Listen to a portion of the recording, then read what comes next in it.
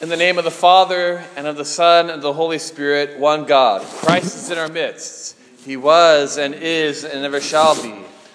On this Sunday, the Sunday after the Holy Ascension of our Lord, who sat at the right hand of God the Father in glory, we in the Orthodox Church celebrate the holy 318 fathers of the First Ecumenical Council. And we celebrate them, and we give thanks to them, and we honor them, because we would have no Orthodox faith, no Orthodox Christian faith. In fact, we would have no salvation if God had not sent these fathers in order to preserve our orthodoxy and the true understanding of who the Lord Jesus Christ is, that he is fully God and fully man, that he is the fulfillment of our joy, as is said in the gospel this morning, that we would have none of these if God had not sent these holy fathers and holy mothers like them throughout the history of the church in order to preserve our orthodoxy so that we may be saved through it and be brought to the Lord and God and Savior, Jesus Christ. Now, listen to how the church honors these fathers this morning.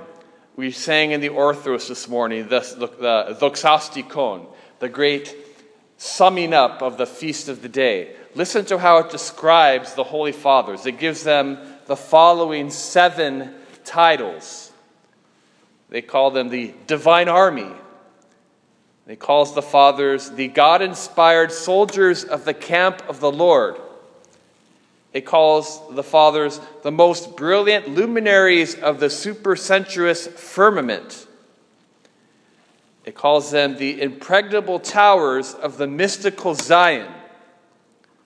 It also calls them the scented flowers of paradise.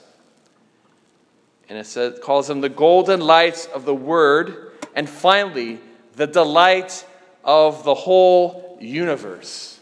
This is what the church sings about the work and the ministry and how God worked through these men. These titles illustrate how the Orthodox Church treasures these holy fathers.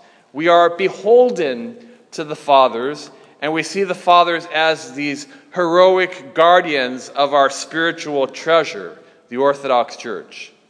These holy fathers and holy mothers, guided by the Holy Spirit, preserved our faith against the spiritual thievery, which is the heresies of all kinds. These holy fathers are the bulwarks against the lies of the devil. So again, so boldly do we sing of these holy fathers that we can say that we would have, again, no Orthodox church without them, and we would have no salvation. Now, the holy fathers are anchored in Christ. They became, by God's grace and wisdom, our anchors, those that connect us to the sure ark of the Church of Christ, rather than being left to drift apart in the seas of all the philosophies and the theologies and the religions of the ancient world and also of the world today, that they are anchors to the true faith. The Holy Fathers are these essential workers in our salvation. They are the knowledgeable doctors, the bearers of God, and they're the knowledgeable ones through whom God reveals to us. They were not just smart academics, but living in God's presence and glory. This is what a saint is, and this is what the Holy Fathers are. They are the fruit of God's work and accomplishments. Now, why on this particular Sunday do we celebrate the Holy Fathers of the First Ecumenical Council, the Sunday after the Ascension? Well, what is the Ascension? The Ascension we celebrated last Thursday, where we celebrated Jesus ascending into heaven, where he sat at the right hand of God the Father. Now think about this. This happened 40 days after the resurrection. And according to the scriptures, Jesus, for those 40 days, was with his disciples and with his apostles, teaching them, encouraging them, preparing them to go out into the world to spread the gospel. And then on the 40th day, Jesus ascended into heaven. In one of the hymns from Vespers last night, it says that the holy angels We're not used to seeing human flesh in the heavenly kingdom. And they marveled at seeing the flesh of Christ raising up to heaven, and they were commanded by God to honor, to venerate, and to worship the flesh of our Lord and God and Jesus Christ. As much as they would worship God in spirit in Jesus Christ, they were to worship, again, human flesh.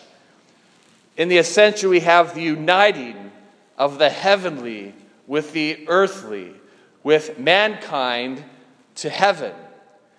In the Ascension, we have this elevation, this lifting up of the human flesh, and we have the ennobling of the human flesh. Jesus Christ's flesh is victorious, again rises to heaven above the whole universe, and the angels bow down, not just to the divine spirit, but now to human flesh. And this ascension, both Jesus promised us and the Father's promised us, is also our destiny. Human flesh through Jesus Christ has been ennobled and elevated and sanctified and saved and made whole again and made healthy again.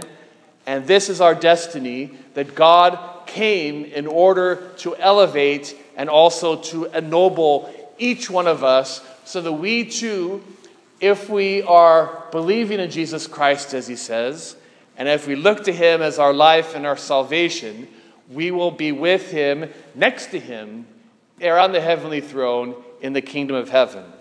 This is what a saint is.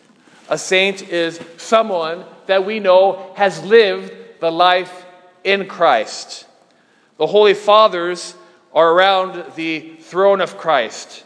The Holy Fathers are the ones who lived seeking God's glory and basking in Christ's glory here on earth and also in the heavenly kingdom. This is why we call them saints, and this is why we call them Holy Fathers.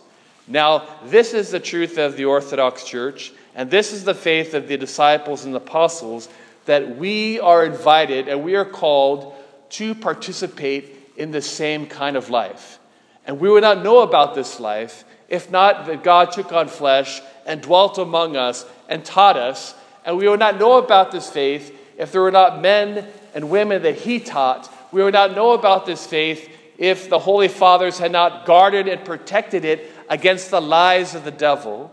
Just as the devil lied in order to ruin it all for Adam and Eve, to get them expelled from paradise, the demons and the devils do not want us to see our destiny, to be given our destiny by God, and they want to lie to us and distract us and divert us from the true faith. So thank God for these holy fathers of the Orthodox Church. Thank God for the holy mothers of the saints like St. Mary of Egypt and St. Paraskevi, not to mention, of course, the Theotokos.